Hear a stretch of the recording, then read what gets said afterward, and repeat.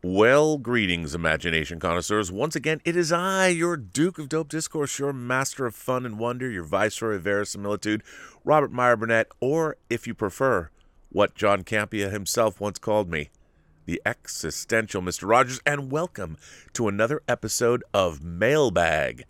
This one, I'm flying solo, so you're going to have to bear with me. Very excited to be here. You know I love hearing from you guys, girls, gentle beings, kind souls, however you identify, and we're just going to jump right into it and find out what is on your minds. We're going to start with Nosferatu. So I'm super confused. If Luke was following the rule of no attachments for the new Jedi Academy, why did he agree to train Leia, who was already married to Han, who left the Jedi path because she had a hard time controlling her fear? Plot hole? Good question, Nosferatu. You know, I would say this. I think that Luke was helping her explore her Force adept powers, but I don't think she was going to become a Jedi. But Luke was equipping her with the ability and knowledge to tap into the Force in case she needed it. So she wasn't going to be a full-fledged Jedi because she was a statesman, a leader, or a statesperson, I suppose. And it would just allow her to have something else to fall back on in case the going gets tough and the shit came down. She was going to be able to use Jedi powers. At least that's the kind of way I would see it. I think you've actually brought up a really great plot point, but in my own way, I think in my own head, I would define it that way. I think. Kamada says, I met Pennywise himself, Bill Skarsgård, as he was rehearsing the scene of the Paul Bunyan statue. He was so nice and generous to come over and chat and sign autographs for fans. I've got a picture of him less than 3 feet away, but I didn't get an autograph. Man, you are a braver person than me. I don't think I'd go anywhere near that dude. Pennywise is very scary, especially in It Part 1. But I'm glad you had a good experience. Uh-oh. Kamada goes 1 out of 7, a 7-part question. I'll try and deal with this to the best of my ability. Now, on to other topics surrounding the movies. I recently acquired the extended edition of the Lord of the Rings trilogy to rewatch in anticipation for the new series. Can't wait to watch it. But in your topic of discussion surrounding extended editions and... the part 2 of your question is missing. I'm going to have to fill it in. By the way, I hope you got the versions on Blu-ray that have all of the special features, because I worked on those. So, but in your topic of discussion surrounding extended editions and something's missing, was cut from the theatrical version, that still baffles me to this day. Other scenes that were cut were not essential, but some were. What do you and Rob think about if the scene of a movie is essential in character and story, but is cut out of the theatrical release? But the Gondor calls for aid and Rohan shall answer. Still one of the greatest fist-pounding lines in cinematic history. But with now having Amazon, Apple TV, HBO Max, Crave, and Netflix, I'm making sacrifices with these services, not mentioning Peacock, stupid name, and Paramount Plus. Do you think that when we can no longer afford all of them, we will be switching back and forth as things come out? Finally, John, Peacemaker, one of the greatest things I've seen. And if you want me to send a video of the dance, I can dance. Laugh out loud. Please do. Please send a video of the dance. I've got a great in the last little while as I watched a list of over 20 from... let's see. I've got a great list in the last while as I've watched a list of over 20 from Free Guy, John Wick, Quiet Place 2, Suicide Squad, Nobody, The Expanse, The Boys, For All Mankind Season 2, and... I agree with Rob. Best hour of TV in a long time. Did you finish season 2, John? Well, first of all, Kamada. I hope I'm getting that right. Is it Kamada? I think Kamada, because it's like Canada, but Kamada. Let's go back. You're asking about the Lord of the Rings extended editions and about which scenes are cut and which scenes are not, and which scenes are essential and which scenes are not.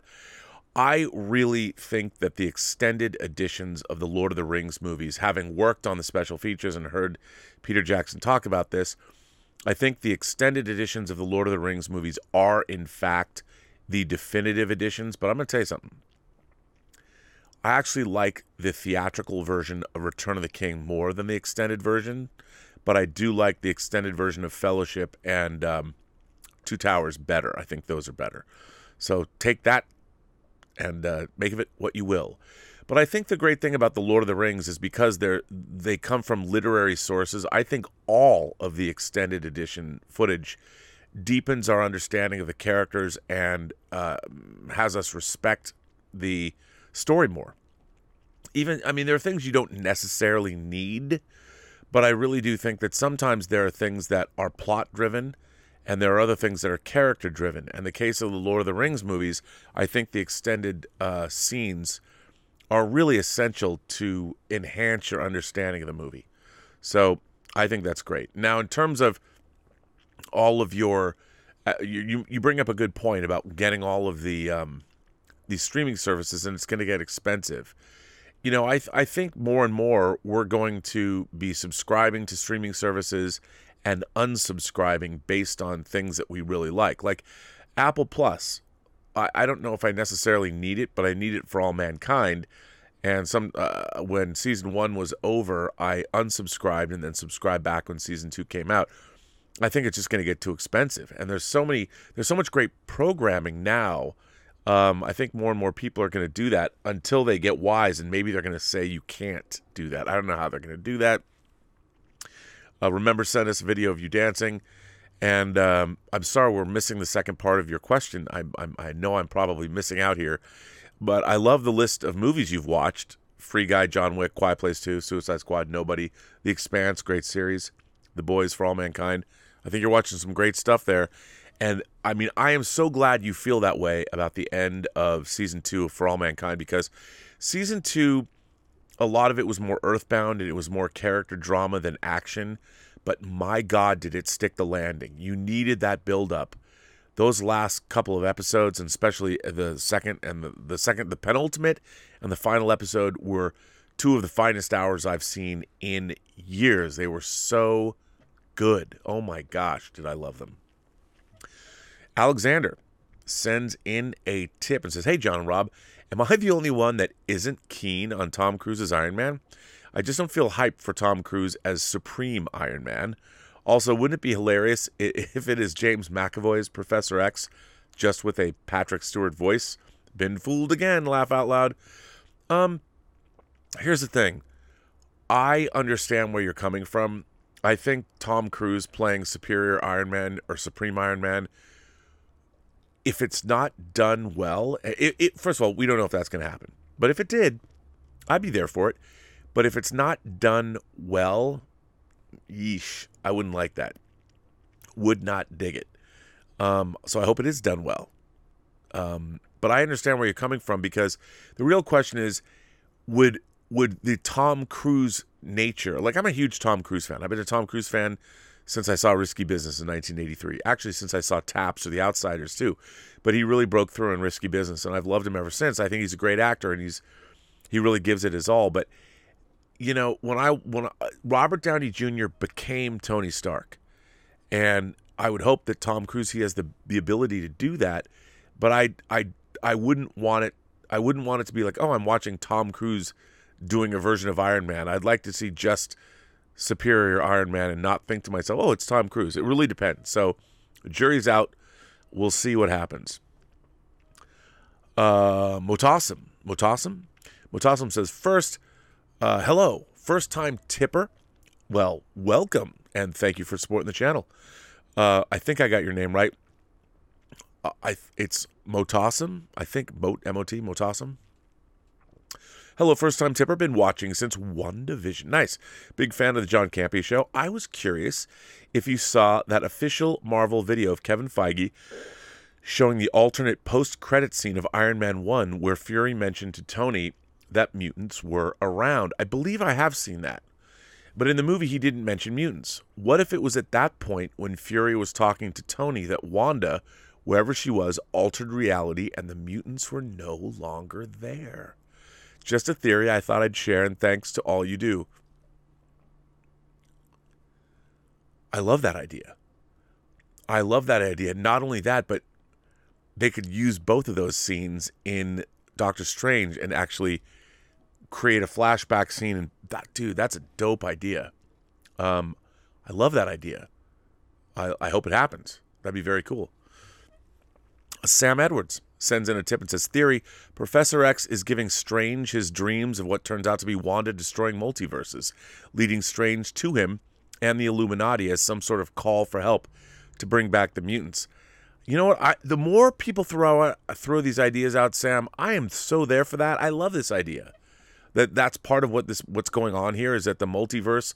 Wouldn't it be interesting that a lot of this reality fracturing is a result of Wanda changing reality? I love this idea. I think this is all great stuff.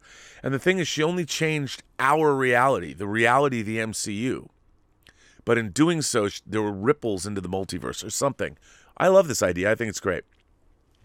Captain Brett says, what if, during Multiverse of Madness, Wanda says, bring them back, returning the mutants to the MCU. Then our post-credits scene, we hear a doorbell ring and old Steve Rogers opens the door to his home and simply says, Logan? Dude, this is the best. Captain Brett, yes. See, I'm getting chills. All of these ideas are great. Love them all. I am totally in. I mean, I would love to see that. You do say, what if? What if?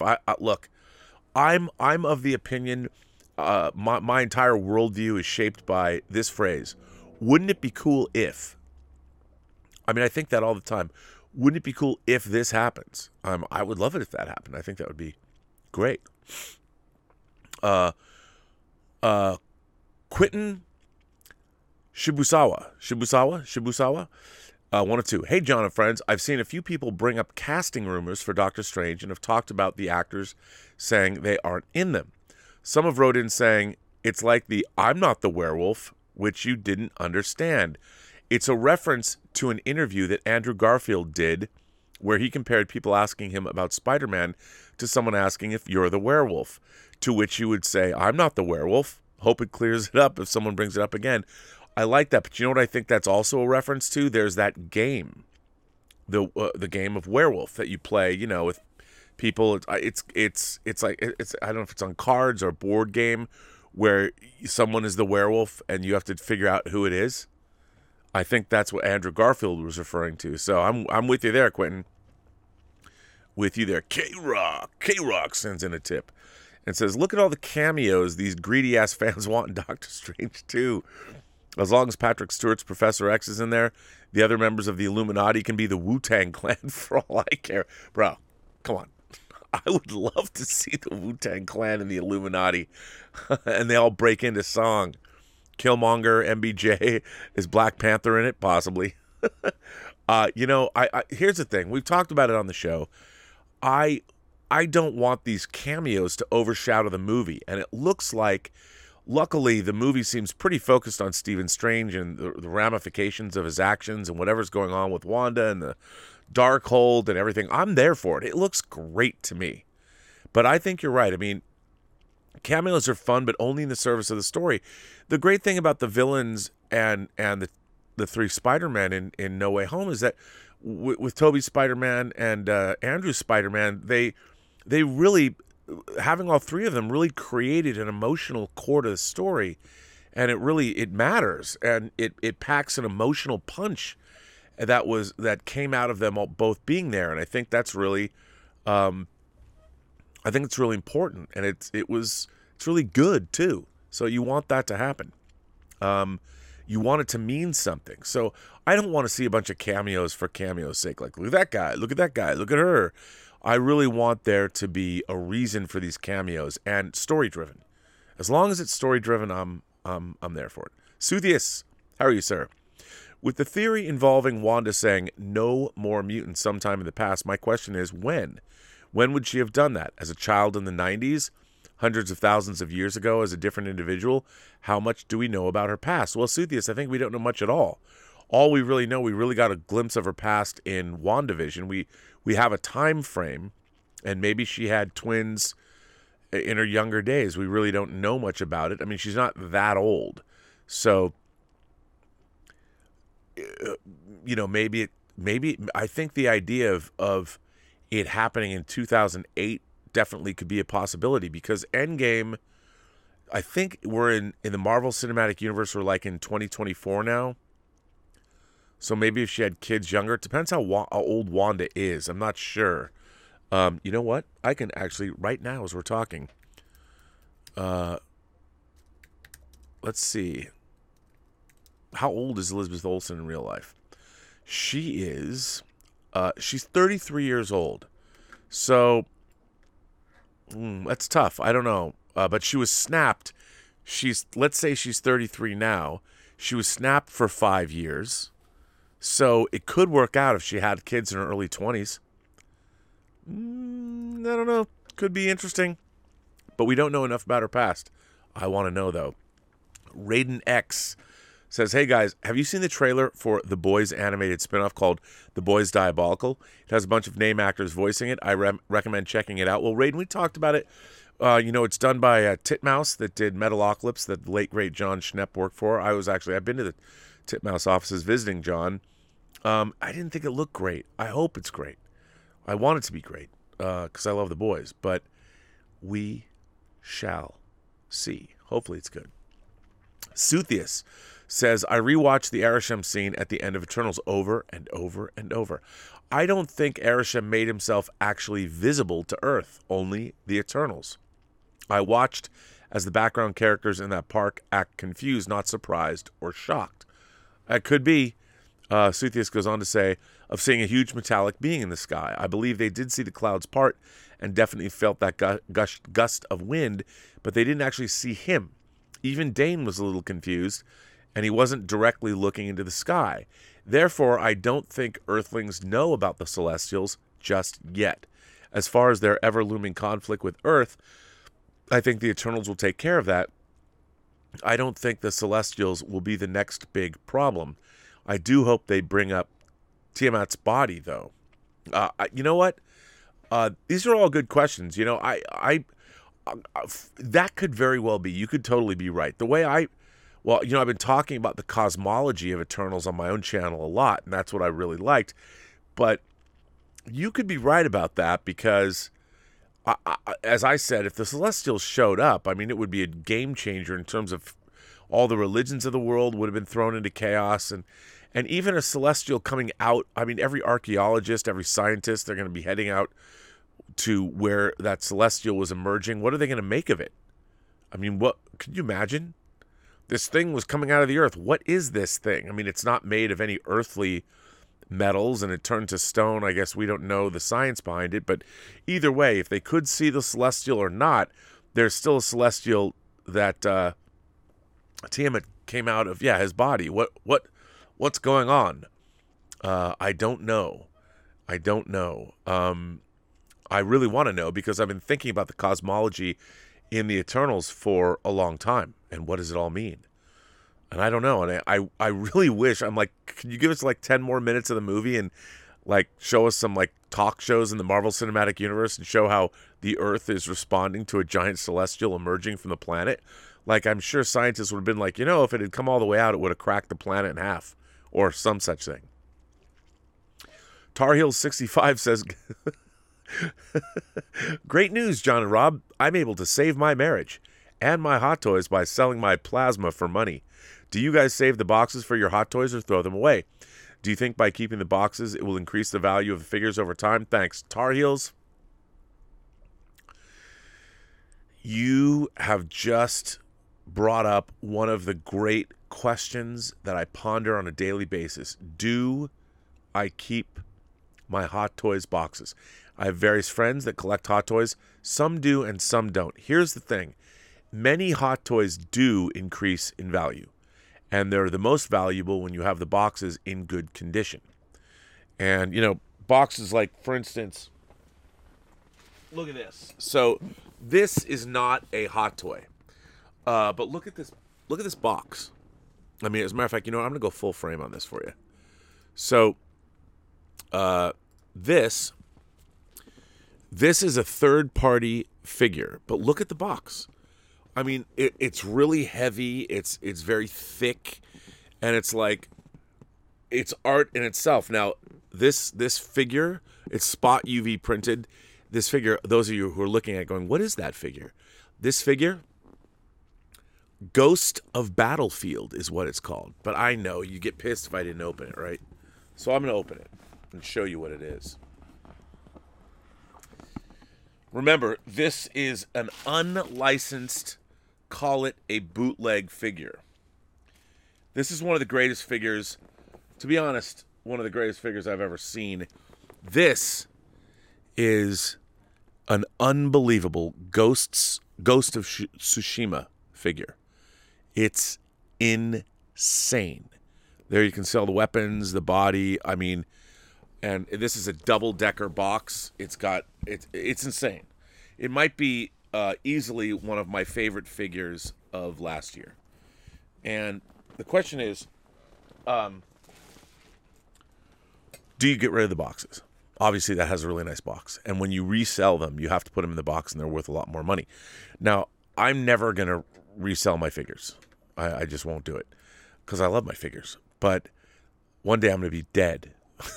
And my next of kin is going to be like, what are we going to do with all these? And it would be better if they had the boxes to put them all away and sell them. Or maybe if I'm dying of terminal cancer or something, I'll sell them. I'll put them on eBay. That'll be my last act in the world. So, to be honest, so far, I save most of my boxes. So, but the problem is, those boxes are big. Like, where are you going to store them? Like, I can see right now, I'm probably looking at, because I have the shelves above me, there's Hot Toys in boxes all around the top and all throughout this. The Raw Observatory is actually a garage, a 2-car garage, but there's no cars in it. It's just all my stuff. There's probably, I would say, 50 Hot Toys figures that I haven't even opened. They're all up there. I know it's sad and pathetic, but and I'm putting more and more away. I should open them because it's sad not to have your Hot Toys open. But there you go. Raiden X says, I just ordered the Hot Toys 1/6 scale Carnage from the movie. Can't wait. Well, Raiden X, that figure looks awesome. And if you haven't got the Venom yet, the Venom is great. Great. The Blue Raja. Oh, nice reference. Hey, John Rob, have you read Sex Criminals? Universal bought the rights to 2015 for a show, but it fizzled. It's prime for HBO Max. In short, when the main character climaxes, she freezes time and uses powers to rob banks and sex police. Give it a read. Well, I would love that. I have not read it, but I'll read that. Sounds like it's right up my alley. Tomas sends in a tip and says, the Elvis trailer looked awesome. I thought it did too. And John and I are Baz Luhrmann fans, so count us in. Tom Petty put it best. The legacy of Elvis is that he made the obscure music style of rock and roll and made it mainstream. He's the first artist that did everything right and everything wrong of the rock superstar trappings. Tomas, you're absolutely right. I mean, Elvis, the bad boy of rock, he obviously made women fly into a tizzy and made men want to be him. And so they could make women fly into a tizzy too. It looks great to me. I mean, who doesn't love Elvis? We all love Elvis, right? Ava C. sends, will the box office results for Uncharted hurt Tom Holland's negotiation for more Spider-Man films? Not at all, Eva. Nothing could. Tom Holland is Spider-Man, and he can't be hurt by that at all. Can't be hurt. Perfectly Legal Blockade sends in a tip and says, when Scarlet Witch appeared in the Doctor Strange Multiverse of Madness trailers, I was like, now there are 2 of them. Yeah, man, there are 2 of them. What is going to happen? I don't know, but I am so there for it. By the way, great name, and thanks for the support. I just, how great does that movie look? I mean, it looks like put me on the train to Crazy Town. It looks amazing.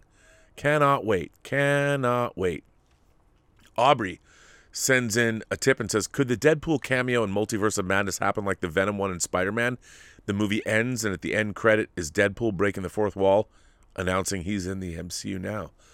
Well, it could, but, I don't even think he necessarily has to break the 4th wall. He could be skipping through the multiverse and then get caught up in something. I could see that happening. I mean, John seems pretty convinced, and I'm pretty convinced that he's not going to be in the movie, but I go back to my philosophy.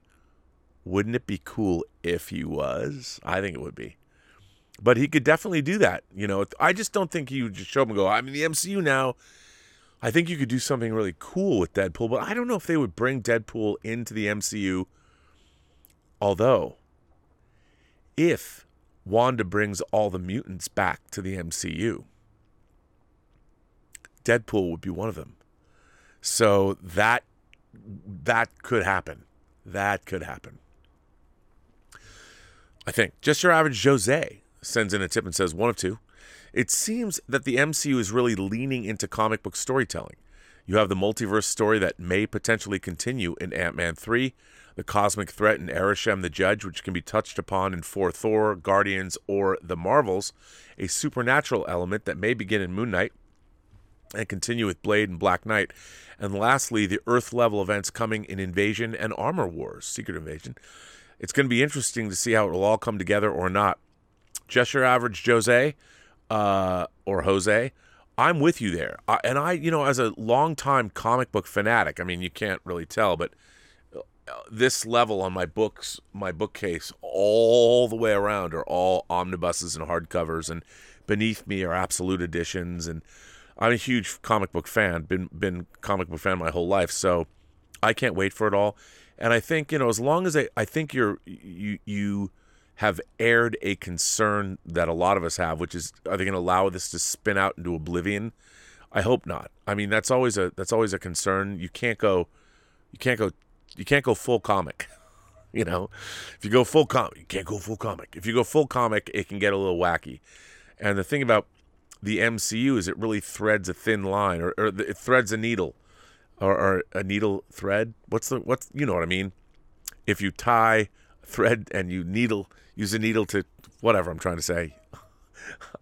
I'm clearly not remembering it, but threading that needle, that's what it was. You're threading. It's a thin line, regardless, between the reality of the MCU and the comic book-ness of it all. And I think what's really great is the MCU is firmly set in the real world. So all the comic book stuff, the heroes, the villains, the creatures, the aliens, it all kind of extends out from a reality, as opposed to, say, in Tim Burton's Batman, clearly it's not the world we live in. It's an Anton Furst production designed zany world that isn't as grounded in reality as our own. So I think that's one of the strengths of the Marvel Cinematic Universe, is that it begins from quote-unquote reality. And when we went back and watched Iron Man for Movie Club, it was apparent how grounded in the real world it was, and it made the Iron Man shenanigans going on that much more believable, which I think was great. But I think your concern is valid. If it spins off into too much comic book stuff, we'll lose what makes the MCU special. Travis James R. sends in a tip and says, can we also get a Force movie? I know they tried, can we also get an A-Force movie? I know they tried to float an all-female team in Endgame. Weird scene, but I still think with She-Hulk and Captain Marvel, we can get A-Force. I don't see why not. I mean, if there's a reason to do that, but, it's funny, a lot of people had complained about that scene. I just thought it was kind of cool acknowledging all the female characters. It happened so briefly, but it was cool. I had no problem with that. It didn't diminish the male characters at all. You just had all these female characters in one scene, and to me, it's like, look, you've got girl power. You need it to defeat Thanos. We need everybody, all hands on deck. And in that moment, you realize it didn't matter whether heroes were male or female. You just needed heroes, and they all stood together in opposition of Thanos. And I thought it was really cool. And I would love to see an A-Force movie. Why not? I think it'd be cool. Again, great stories and great characters. Ann Perkins sends in a tip and says, last week I gave in, and I watched Peacemaker from some random online source. I'm sorry, but watching you guys and Twitter hyping it each week got the better of me. I'll rewatch it or pay for it if it ever comes to the UK to replace my illegal watching, though. But did you like it, Ann? Did you like it? Thanks for supporting the channel, but I want to know what you thought. But I'm glad you saw it from some random online source. Hopefully you used ExpressVPN, one of the sponsors of this channel. Jalom Bolton says, hey guys, I've been a viewer since the AMC days. John would say, well, thanks, man, that's great. Do you think Tom Holland should try and take a Timothée Chalamet approach to picking his movie roles instead of trying to be the action hero leading man like Uncharted? Yes. I think showing versatility in your abilities is always a good thing. So I think that would indeed be a good way to go for Mr. Tom Holland. I got to say, I really thought he acquitted himself admirably in Uncharted. I was dubious. I thought he was great. I totally bought him as young Nathan Drake. I just wish he had a better script. I really do. Winter Naomi Vera says, it's been confirmed that Harcourt's returning in Black Adam. I don't know if this was before the first episode was written or after, but I'm pretty sure that's why she survived. Also, do you think the Squad franchise should continue on HBO Max? Yes. Harcourt, I would imagine, great character, why not? But I do, what's interesting, I think when the history of Hollywood is written, you're going to go back and like I said to John, you couldn't do it continuity-wise, but if Peacemaker had come out first, it might have really helped the Suicide Squad movie. Because I think people are going to go back and rediscover Suicide Squad after watching Peacemaker, which I think is terrific. I really liked Peacemaker a lot. It was so much fun. It was kind of all over the place, but I really liked it. It was just wildly entertaining like Peacemaker was. But I think it should continue. I think there should be more Peacemaker and bring more of those characters back. I would love a history of King Shark, maybe a one-shot or something. Maybe. Mark Amorosi sends in a tip and says, I love the Peacemaker finale so much. This is hands down the best DC show I've ever seen. Mark, you will get no argument from me. It is wildly entertaining. It was all over the place. I love the body R-rated humor. It was just terrific. I loved it. Loved it. And I think everybody loved it. What was so crazy about it was you just didn't know what was going to happen next. So much fun. Tomas sends in a tip and says, I think it will take a very long time until Steve Rogers returns to the MCU. If Steve returns too soon, it could invalidate Falcon's version of Cap before he gets to be Cap. With the sensitive racial discussion in America, it could result in controversy. That's a great Prince song. I love that song, and I love the album. I think you're absolutely right. Look, one of the things I really loved about Falcon and the Winter Soldier is I have no problem having conversations about America's complex racial history. And let's face it, we are a very racist, I'll even say it now, we're still a very racist nation down to our core. And the fact that Sam Wilson, a black man, would step up and assume the mantle of Captain America, knowing that many people in this country would hate him for it or wouldn't accept a black Captain America, shows what kind of courage Sam Wilson actually has. And I really like that. And even when talking to a man who had been screwed over by the United States, it was the debate that was going on in that show made it really, I thought, very worthwhile. And I think you're absolutely right. I think Sam Wilson, we need to see him step up and be Captain America. He's never going to be Steve Rogers. He's going to be something new, something different, something that represents perhaps something we'd never seen before. And I think I really was there for it. I really like Falcon the Winter Soldier. Was it perfect? No. But I really did enjoy it, and I really loved Anthony Mackie's portrayal and the transition he makes, like coming to grips with the fact that he alone has to make the decision to be Cap, and that he does. That the fact that he would take the mantle on of Captain America knowing many people that he represents are going to hate him, that's true heroism. And I love that. I thought it was great. Luke1234 says, piggybacking on your No More Mutants dead children theory, I think Wanda used so much chaos magic she gave herself amnesia, which then took years to recharge, and the Mind Stone was the spark to start the recharging process, giving off a false miracle. That could be.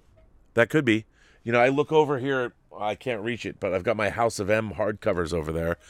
And I think back to the fact that Kevin Feige always goes back to the comics for inspiration. And I could definitely see them getting into that. But that could be. It could be.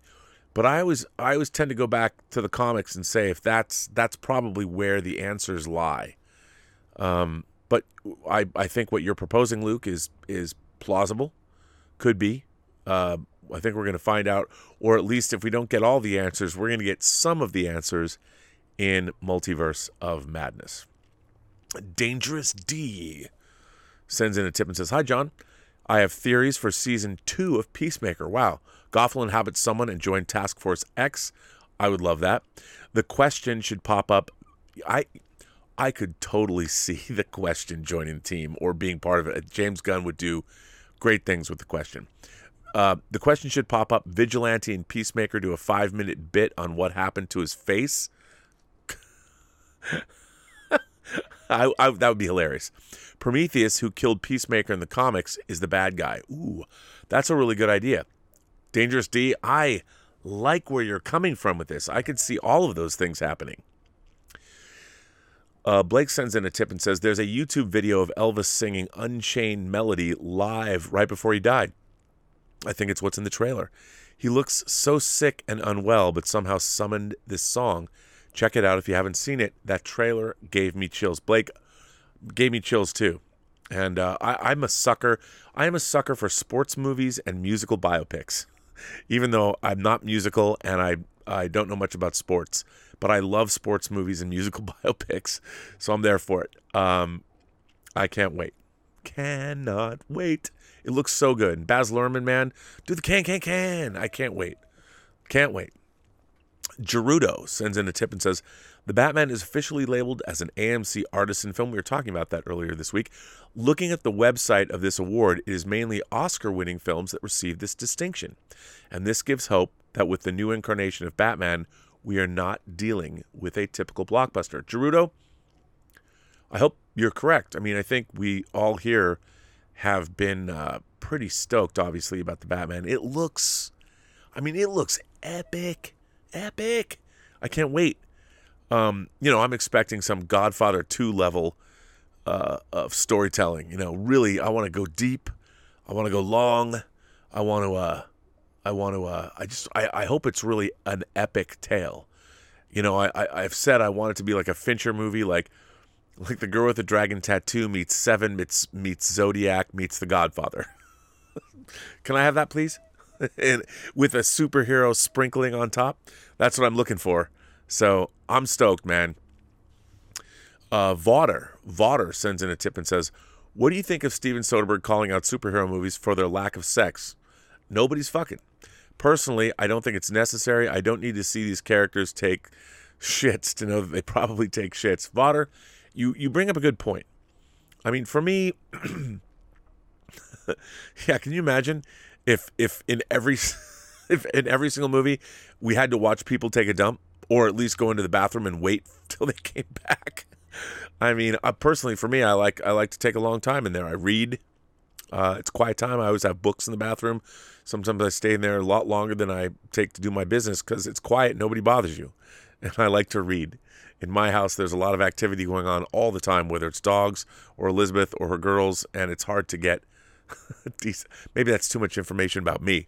But anyway, no, I think your point is well handled. But I think the actual act of sex, I mean, we've seen sex in Peacemaker, we've seen it in The Boys, all that. I think what Soderbergh was saying, that a lot of superhero movies sort of shy away from more adult activity. And I don't mean like X-rated, boom, chicka, bow, bow activity. I mean like, I get what they're saying. Like, but the thing is, here's what I find frustrating about a lot of this criticism of superhero movies. I like all kinds of movies from all around the world. And I think that what these filmmakers are saying when they're criticizing superhero movies is they have become so dominant. And let's face it, I mean, superhero characters are characters that are deeply rooted in our childhoods. And as much as, look, I love the Marvel Cinematic Universe. I love DC movies. I love superheroes because I grew up with them. But I also like movies that are non-superheroic. I mean, one of my favorite movies, like I love movies like Jerry Maguire and Almost Famous. I love comedies like I Love You Man or The 40-Year-Old Virgin or Get Him to the Greek. or Blazing Saddles or Animal House. I like those too.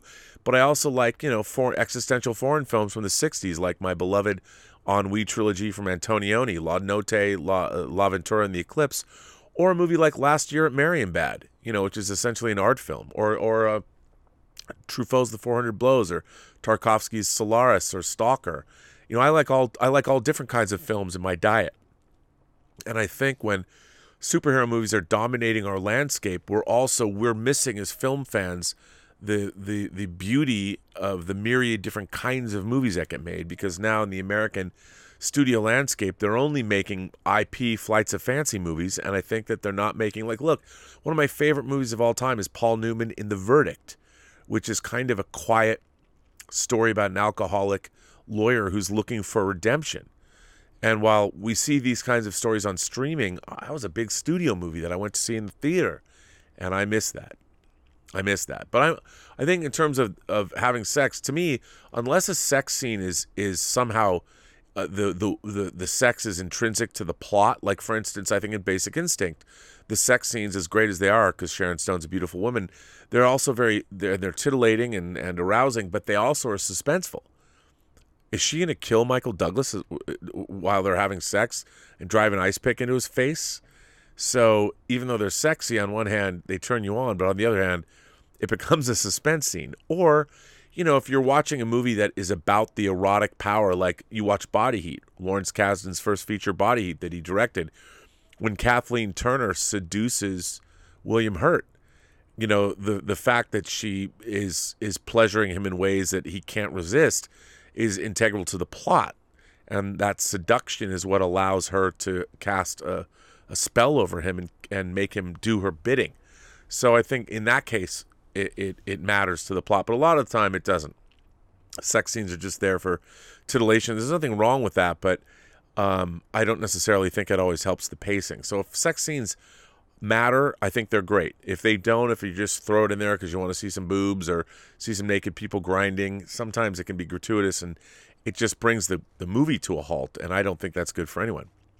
So Juju Media Corps sends in a tip and says, theory. Since in the sacred timeline, Tony invented time travel in the MCU, a superior Iron Man with 3 stones could invent multiversal travel. Ooh. Chavez and Strange falling into the multiverse, into the Iron Legion universe. Iron Man takes the Illuminati with other variants. That's a really interesting idea.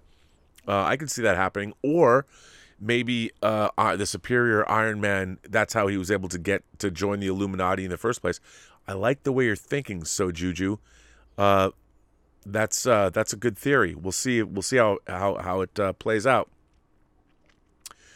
Serene says the review embargo lifts on 2/28 for the Batman, which is only 4 days prior to the movie's release. Should we be concerned, as that can indicate negative for a movie? On the other hand, Warner Brothers has the early fan screenings, which shows confidence. I want this to be good so badly. Well, Serene, you're not the only one. Look, they've already shown it to press. So remember, the embargo lifts, but they're already showing it to people. So word is out.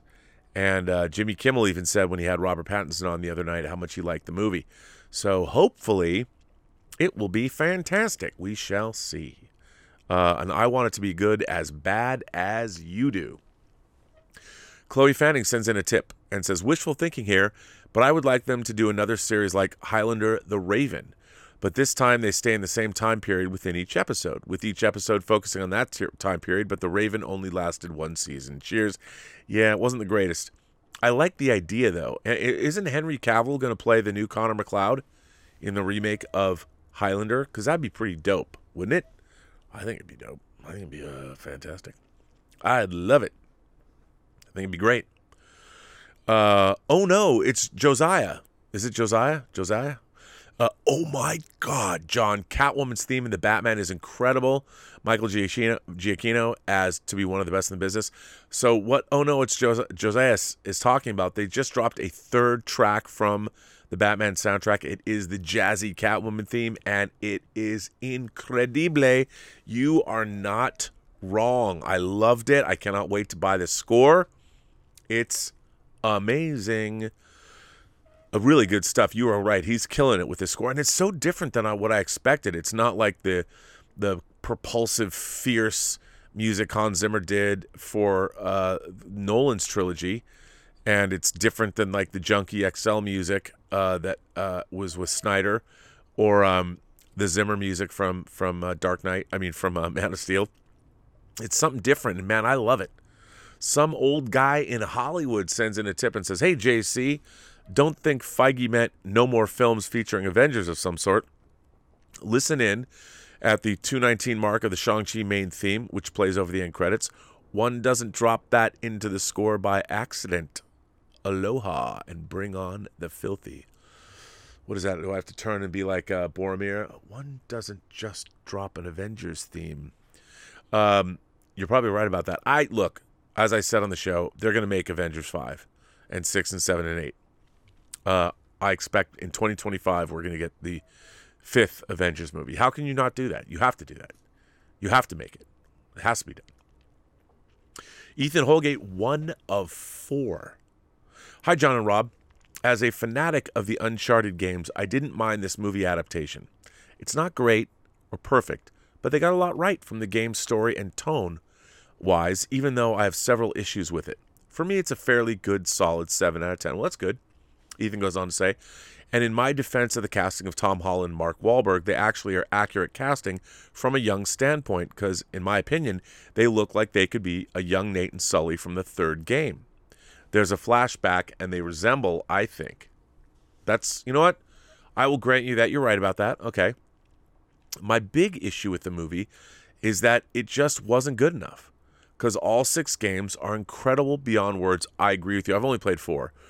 And I just wish they made this movie a much different way, because there was a lot of potential here to make something incredible. But Ethan finally finishes it off and says, but they made something good, which is fair at the end of the day, and it is what it is. But I still like the movie, and if they get to make sequels, I'm curious to see what they're going to do next. Just hope they have a different director and a much better script. Yeah, I think Ethan, you know, I've talked a lot about it on the show and last night. I just thought it was really uninspired. And, you know, the idea of the Uncharted games, I keep going back to, I want to say I played the first one in 2006, or probably, actually no, it's probably 2007. Did it come out in 2007? I was blown away by that first game. And when I played it, I loved the backgrounds and the environments. There was a sense of wonder in there. And I thought, like, half of the movie, like running around Barcelona, they even made, Barcelona's an incredible city, and they made it boring. I just didn't believe it. It wasn't inspired. It wasn't interesting. I mean, I made the joke earlier this morning before we went on that this movie wasn't Uncharted. It was charted. They had charts telling you where to go everywhere. And everything was so easy. Look, I liked the dangling off the plane. That was cool. Right, you know, I recognized that from the game right away, obviously, but it just didn't have any magic or wonder in it for me. And I remember, you know, the game cast this spell of wonder. It's like, wow, this is so cool.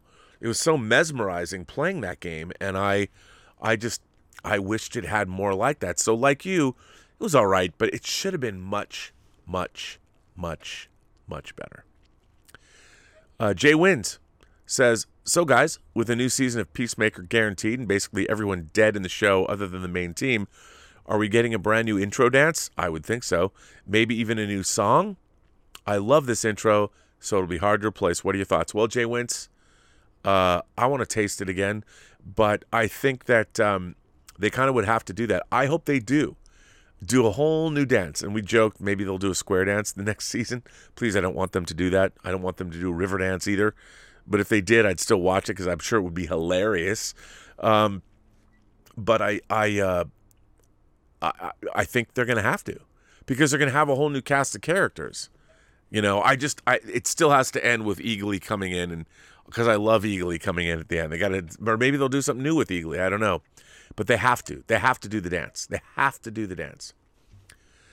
The Dark Nerd sends in a tip and said, I saw an article today saying Michael Rosenbaum wants to be in Peacemaker Season 2. I know, big shocker. Actor wants role, but I'm a big Smallville fan, so I'm excited. I haven't started watching Peacemaker yet, but I might have to if he shows up. Who will he play? Ooh, good question. I don't know. I have no idea who he's going to play. But I have to tell you, I'm a huge Michael Rosenbaum fan. One of my favorite things to watch is his show on YouTube, where he interviews a lot of other actors and people that he knows, and he's great. I'm a huge fan of Michael Rosenbaum. I liked him as an actor. I liked him as Luthor, but I really like him as a person, and he's a big nerd. If you look, he's got the old Sideshow Indiana Jones figure from 16, 17 years ago, the quarter scale figure. He's got that right there. He's got an Evil Dead poster. He's great. I love Michael Rosenbaum. He can play with whoever he wants. Bring him on. I want him on the show. I think that's a great idea. Michael H. Jones sends in a tip, one of two. You want to hear from someone who has seen Blacklight? Okay, it's awful. Oh, really? This is coming from someone who likes the Liam Neeson's movies. I think everyone loves that Key and Peele sketch. It's so good. I find them entertaining, but this one, the villain, head of the FBI, sends six men's to fight Neeson. And that's right, only 6. And when Neeson defeats them, he gives up. This movie plays like an old network movie of the week. Ooh, bad story and characters, but it's an underdog story, so all's forgiven. It is god-awful. Oh, Michael H., right through the heart, buddy. You're getting me right there, right through the heart. Oh. But you know what? He's a much better actor. You got to give him more time to do something good. You really do. It's too bad. I wish it was a better movie. It's distressing to hear that. I don't like that it's god-awful. Scott Brown sends in a tip and says, do you think we'll see any of the main characters from these Star Wars video games show up in live action? Iden Versio or Cal Kestis. I really like both characters, and the time would fit for Obi-Wan and the Mandalorian. The actors could just reprise their roles. Maybe. I mean, look, I think they're doing a pretty good job. I don't know those characters. I know Cal Kestis. Do I know Iden? Why am I not saying it right? Versio. Look, man, I'm still waiting for Dash Rendar. Come on, bring him back. Where's Dash Rendar? I'm so old. But why not? I mean, they're consciously bringing back all these characters and putting them all together. I think it's pretty awesome when they do that. And it solidifies the universe. I mean, why not? I definitely could see that happening. Absolutely. Not the Wolf sends in a tip and says, hi, John. I just saw your video on Ryan Reynolds. If there's a moment where Deadpool could appear without shifting the tone, it would be on that multiverse traveling sequence we saw in the trailer. Hell, there's an animated reality in the trailer. That's wacky. Dude, I am with you 100%. I mean, it is the multiverse of madness. I think Deadpool can show up how he shows up. Because remember, he doesn't always have to break the fourth wall. He could do something wacky in universe with Doctor Strange. I mean, it could be, there's ways to do it. I think if anybody could figure it out, Ryan Reynolds could, and I'm sure Kevin Feige could. So I think it could happen, but I don't know if it's going to. I think you have to introduce the X-Men first. I don't know. But then again, both Deadpool movies together made $1.5 billion. So why not? Why not? But we'll see. I mean, I think it's all about the tone. You know, you're correct. It is all about the tone. And would the tone disrupt the film or not? I don't know. It's hard to say. Scott Brown, one of two. You were talking about the best movie openings ever. One of my favorites is Blade. I knew nothing about the character when I saw it. With the music and the blood raining down from the ceiling, Blade walks in and draws a line in the blood with his sword and commences to kick ass. And I was in, and I became a Blade fan for life. Man, I love that movie. It has some of the best fight scenes, like when he goes into a blood rage mode at the end. That's how you open a movie with a fairly unknown character. Scott, I knew Blade, and I still thought they're playing that New Order remix. You know, and the DJ with the lights, you know, and he reaches his arms out. That opening kicks major booty. And for those of you who have never seen Blade, it's not a perfect movie, and to be honest, the CG is 25 years now, almost 25 years out. So a lot of the CG is a little ropey because it was, new back then. And certainly the blood god at the end of the movie was a little lackluster. But I love Blade. Yes, it's a little theatrical, but it is awesome. And Blade 2 is good too. Different kind of a movie, but Guillermo del Toro's Blade 2 is worth seeing. But yeah, man, I'm with you 100%. That shit was dope. Loved it. And guess what, kids? That brings me to the end of your questions. And you know what I just realized? I have been doing this, and I forgot to go back so where you could see your questions. I've been reading these questions. I went all the way back. I forgot to switch back. I hope you're all not angry with me that you couldn't see your questions. Oops. You know what? I showed you my Ghost of Tsushima figure, and I never switched back to the questions. Oh, man, I hope John doesn't get mad.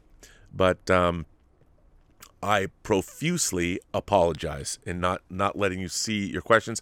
I did read them all. They're here. So I hope that's okay with y'all that you didn't see the questions. I hope I don't get in trouble for that. But hey, you got to see the Ghost of Tsushima figure. That must have been something. That's worth something, right? Let's go back, and I'll just go through these so you can see them all. I'll just read everybody's questions back. I don't know how far back I was. I think to about here. So, Travis James R., Ann Perkins, Jalam Bolton, Winter Naomi Vera, Mark Amorosi, Tomas, Luke 1234, Dangerous D, Blake, Gerudo, Vauder, Sojuju Media Corps, Serene, Chloe Fanning. Oh no, it's Josiah. Or Josiah. Hey JC, that's from some old guy in Hollywood. Ethan Holgate, which was one of 4. Thank you, Ethan Holgate. Jay Wins. And The Dark Nerd. Michael H. Jones. Send in 1 of 2 of 2. Scott Brown. Not the Wolf. Scott Brown 1 of 2 and Scott Brown 2 of 2. That's how we finish it off. So I hope, see, I try and do something cool and I screw it up. But I hope everybody didn't mind that. You got to see my awesome Ghost of Tsushima figure, which I don't usually get. You know what? Since I screwed up, I already screwed up enough. John's probably going to be pissed. Like, Rob, why didn't you do that? Anyway, hope you're not mad. I want to thank everybody for, now let me go back full frame. Let me thank everybody, all of you, for generously supporting the channel via super chats and tips. We really appreciate it. I mean, remember, part of the greatness of this channel is you guys. The community that we've built here at the John Campea Show means so much to all of us. So the whole team, whether it's Ray, whether it's Aaron, whether it's Chris, whether it's me, and of course, our grand poobah, John Campea himself. We want to thank you from the bottom of our hearts for supporting the channel. And this ends another episode of Mailbag. And I probably will never show another action figure on this show again. So thanks very much. I very much appreciate everything you do for us. And hopefully we'll be able to continue on for years bringing you fine entertainment. So this brings an end to tonight's Mailbag.